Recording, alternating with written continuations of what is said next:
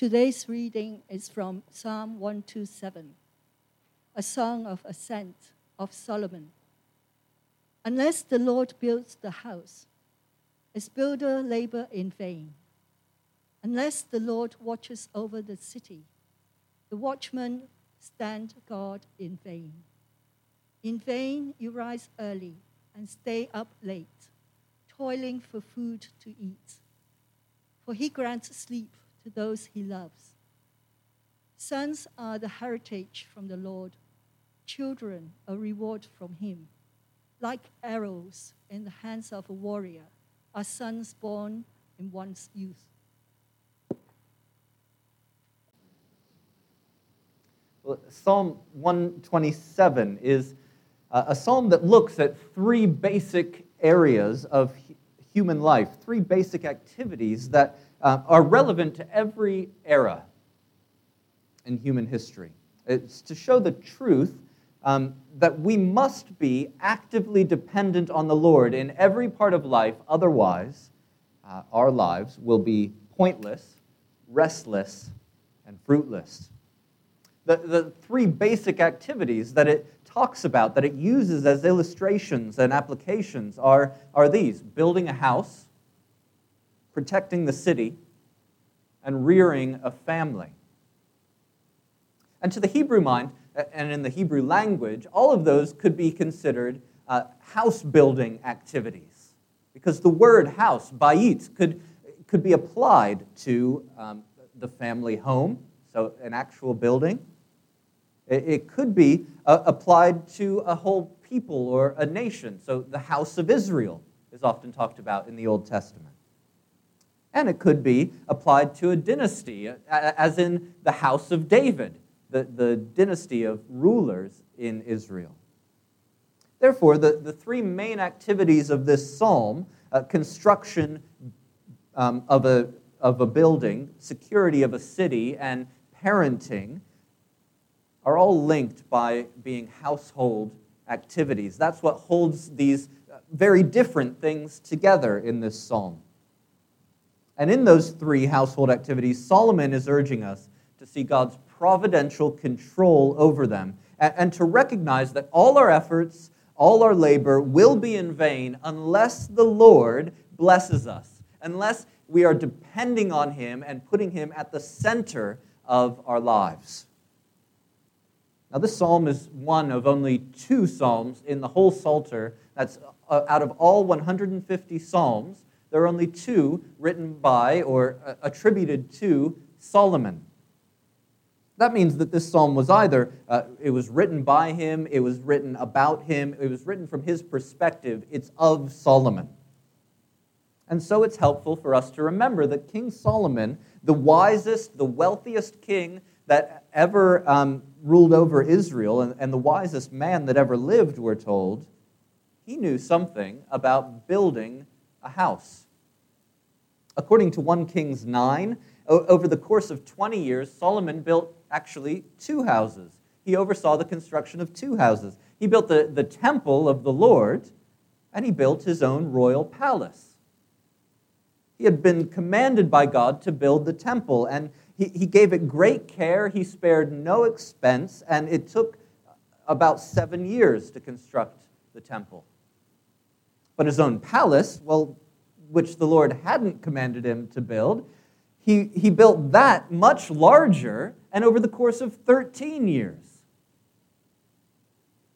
He also built and secured the whole house of Israel in various ways through powerful military campaigns. He defeated their enemies. Through massive building projects across the country, he established them as a society. And through wildly successful economic treaties, he brought the kind of prosperity and security that they would have desired. And yet this nation building, it depended upon and it required slave labor at a previously unheard of scale. That's one of Solomon's great innovations, slavery. He paid for it by an oppressively high taxation of the people. And he amassed military equipment, chariots and horses, and he used those as defense for the people. And all of those things were things that the Lord had warned not to do. But those were the ways that Solomon built up the house of Israel. And he labored to build the house of David. So the Lord had promised to establish David and his throne forever. And Solomon wanted to secure that promise. So he married 700 women. And he had also 300 concubines. Many of these relationships were undoubtedly marriages of political alliances. So he was marrying the princesses of the civilizations around to secure treaties with them, but they weren't all about politics. We're told in 1 Kings 11 that he loved them, that he loved his wives. And so he loved them so much that he built houses for their gods, more construction projects. He engaged in idol worship because he loved his wives and it mattered to them. He loved them so much that he had and raised children by them, who eventually fought with one another and split the kingdom of Israel. Now, we can imagine Solomon reflecting on his life at the end of his life and realizing that as much as he accomplished, as great as his peers undoubtedly thought he was, that the majority of his labors were in vain. Because somewhere in the midst of all that toiling and achieving, he turned away from the Lord. Therefore, by the end of his life, he had begun to see all that he had worked for collapsing before his eyes. His family line descended into war between his sons. His kingdom was divided. His temple was used by only a small fraction of the people. His nation became an easy target for their enemies because they were divided amongst themselves. And so the words of this psalm, I think, were written and were sung with the conviction that comes only from a truth learned the hard way. So we read it. Unless the Lord builds the house, the builders labor in vain. Unless the Lord watches over the city, the guards stand watch in vain. Building and watching, creating and conserving our work and our security, Solomon is telling us that apart from the Lord's blessing, all of these things are pointless. All the things we do are pointless. The word translated in vain means meaningless. It means false. It means an illusion. It's a word that would be used to talk about something that looks substantial, but in reality is actually nothing.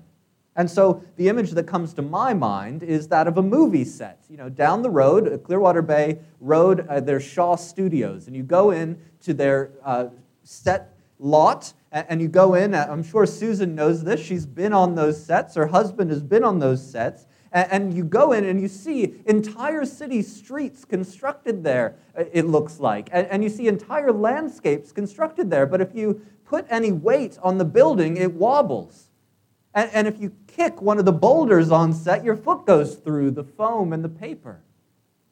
Because it looks substantial, but it's actually nothing. And that, Solomon says, is what all human attempts to build and secure our lives for ourselves amount to. Special effects. Movie magic. There's no real substance to it. And Jesus taught the same thing.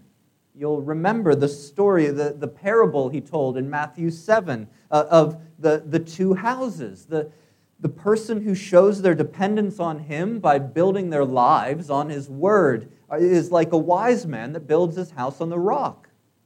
And when the storms of life came, the house on the rock stands firm. But the person who asserts their independence from Jesus and builds their lives on what society says is important or what their desires say is important, well, they're like the fool who builds their house on the sand. And the rains come down and the floods come up and the house on the sand went. Am I the only one that sang this song as a child? The house on the sand went. Splat. It collapsed because it was a facade. Only a life that is built in full dependence on the Lord will be solid and secure in the storms of life. If we're going to build a meaningful life that can withstand the pressures, the Lord must be at the very center of it, the pillar. Because unless the Lord blesses, we labor in vain. But not only is building our lives with anything other than the Lord at the center pointless, ultimately pointless, but it also makes us restless.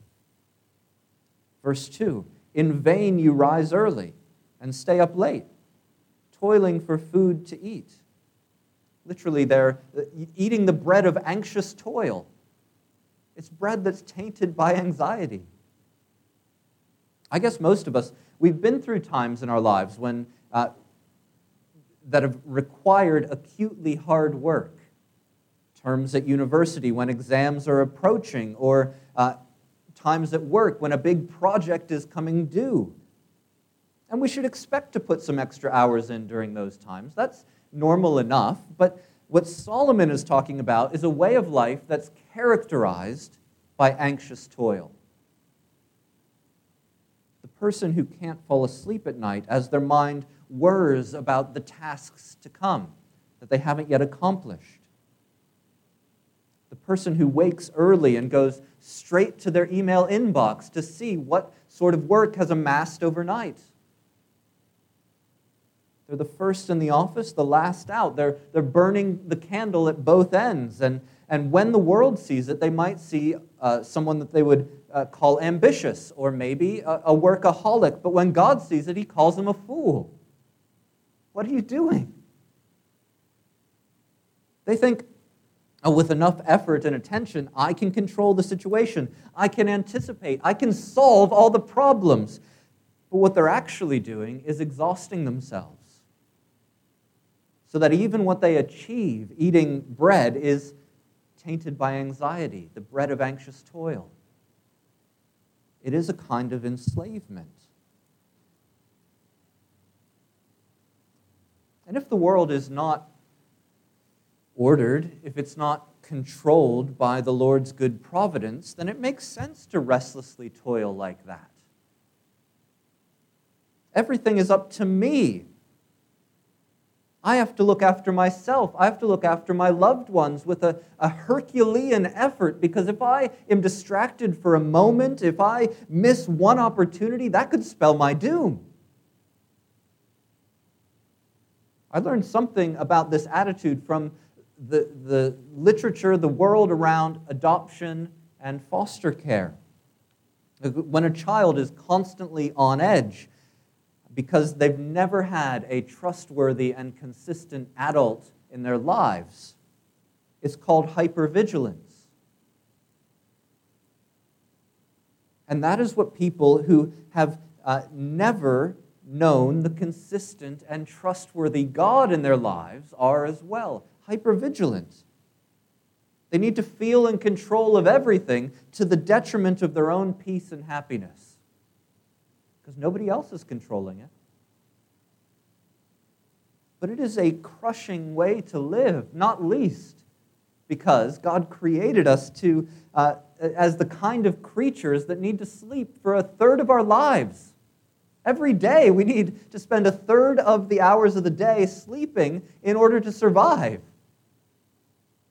Now, he could have made us as the sort of creature that is always well-rested, always perfectly alert, but he didn't. Why didn't he? Well, I think it's because he wanted to humble us. He wanted to make us the sort of creatures that have a biological need to be unconscious and vulnerable for a huge segment of our lives, to show us that we are not sufficient ourselves, but we are dependent on him. We can only fight against our creaturely need for rest for so long before it's burnout and it's breakdown, and it's a mess.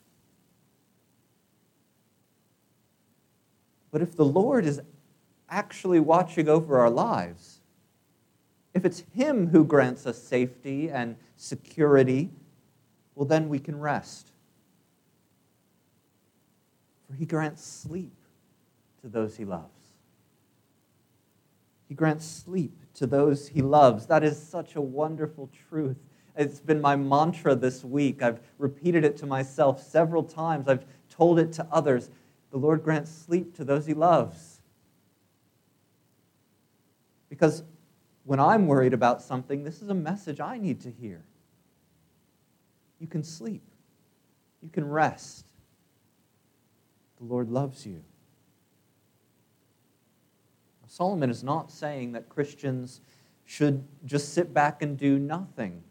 If builders build and guards guard and parents parent and everyone else still needs to work, as indeed we talked about several weeks back, but he's telling us that there is a kind of test to help us check how we're doing with our active dependence on the Lord. There's a test for us to see if we are consistently so absorbed by the pressures of work that we cannot sleep, if we're so wound up by worries about our children that we cannot relax, if we're so concerned about politics that we can't stop scrolling through the news feed all day and all night, well then we know that we're spiritually sick. We need spiritual healing. We're acting like there's no God. We're functional atheists, if that's the way we're living. And I tell you, you are a very bad God. You cannot control the world as God can. It will only lead to burnout, to breakdown. God loves all who have faith in Christ, and so we need to repent of our restlessness, if that's what's been characterizing our lives. But the Christian who is trusting the Lord, who's dependent on the Lord, is able to rest on Him. They will be diligent at the office, but then they will spend unhurried time with family and friends. They'll have an attitude towards life that shows it doesn't all depend on us, because it doesn't all depend on us. The Lord establishes the work of our hands. He controls whether we succeed or not, whether we advance or we don't, whether we're honored or we aren't. And so all we have to do is faithfully keep working in so far as we're able and leave the rest to Him. Work and rest in a way that's pleasing to Him and trust Him for the results. And the same is true of these other household activities, and really any activity in life, but certainly these ones that Solomon touches on. Parents, they work themselves up into a frenzy trying to give their children all the right opportunities, the right school, the right church, the right extracurricular activities, the right this and that and everything else. And yet, as much as we try, we cannot control the outcome of our children. The children at the most prestigious schools and the ones that go to the big buzzing youth groups at a church, they still go off the rails.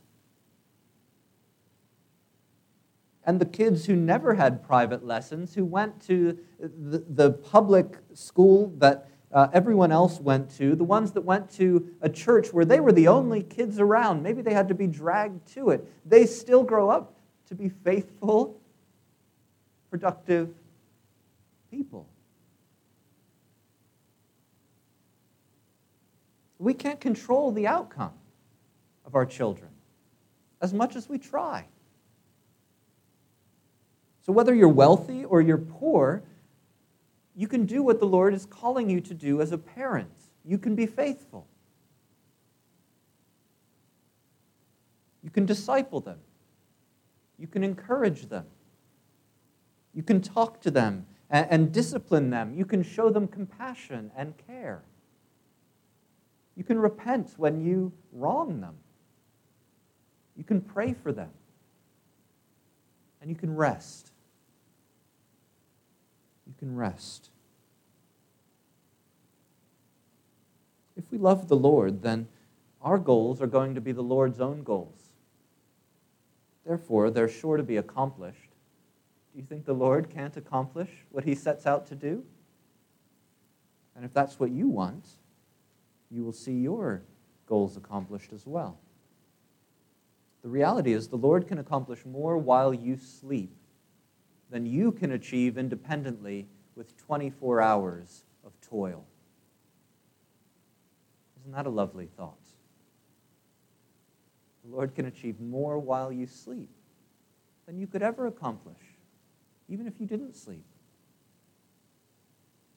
And so take the kids swimming, enjoy the hobby, have a lie-in, go to that retreat, enjoy a good book, host a dinner party, do nothing but worship and fellowship on a Sunday.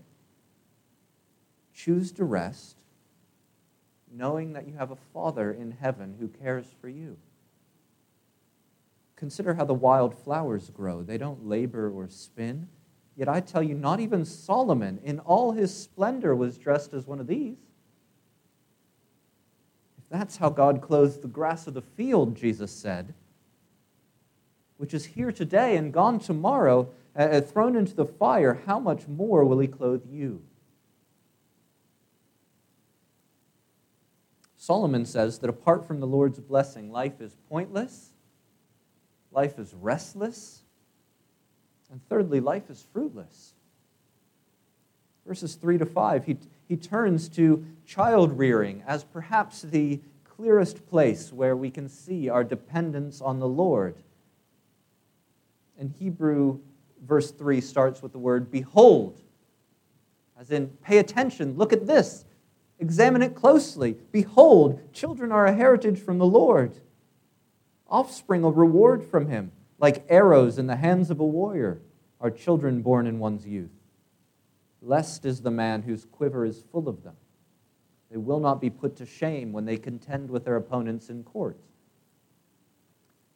A heritage or an inheritance is a blessing given to someone who hasn't earned it. A reward is a blessing given to somebody who has earned it. And Solomon says that children are both. They're an unearned blessing given by God because however much someone might want a child, they are not a product that can simply be produced on demand.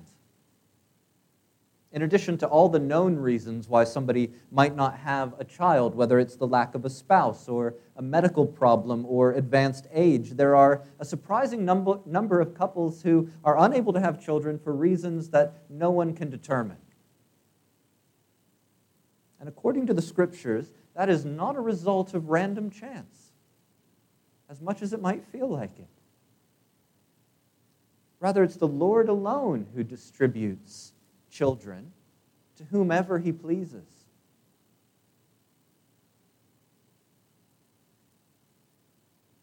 Children are also a reward because the end result of the adults that they become is the result of hard work, of birthing labor, of constant care, of discipline and attention and education. They are, in that sense, a blessing that has to be earned.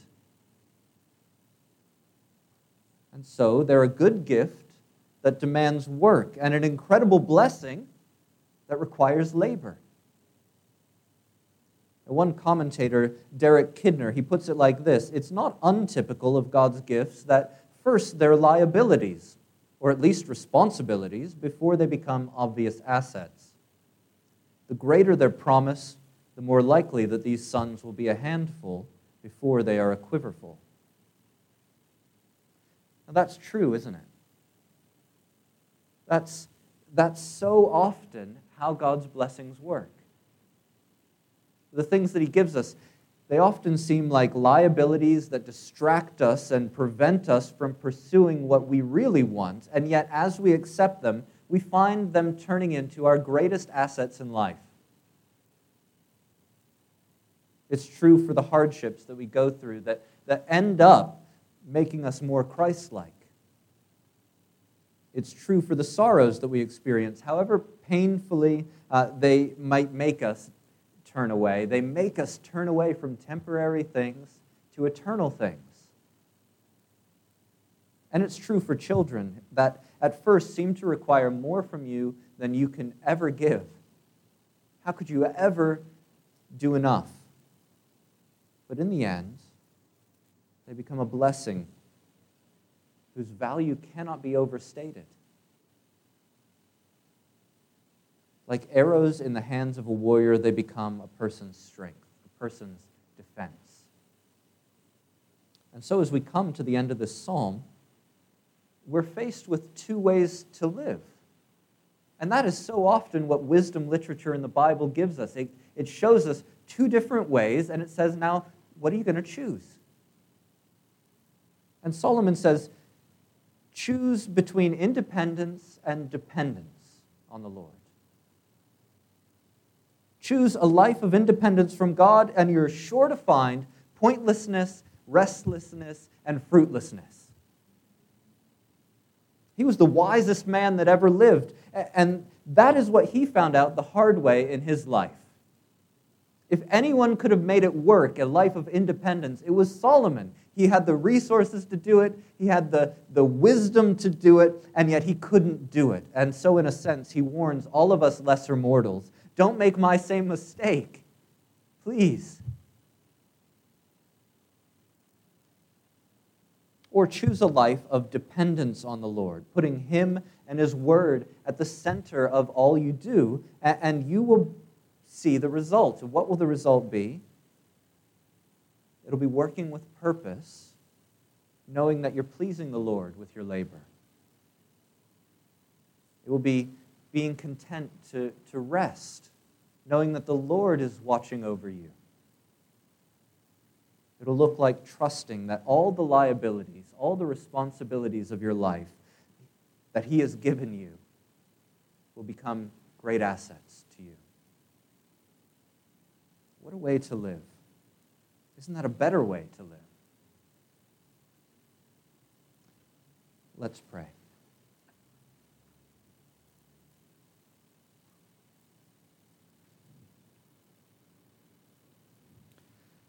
Unless the Lord builds the house, its builders labor in vain.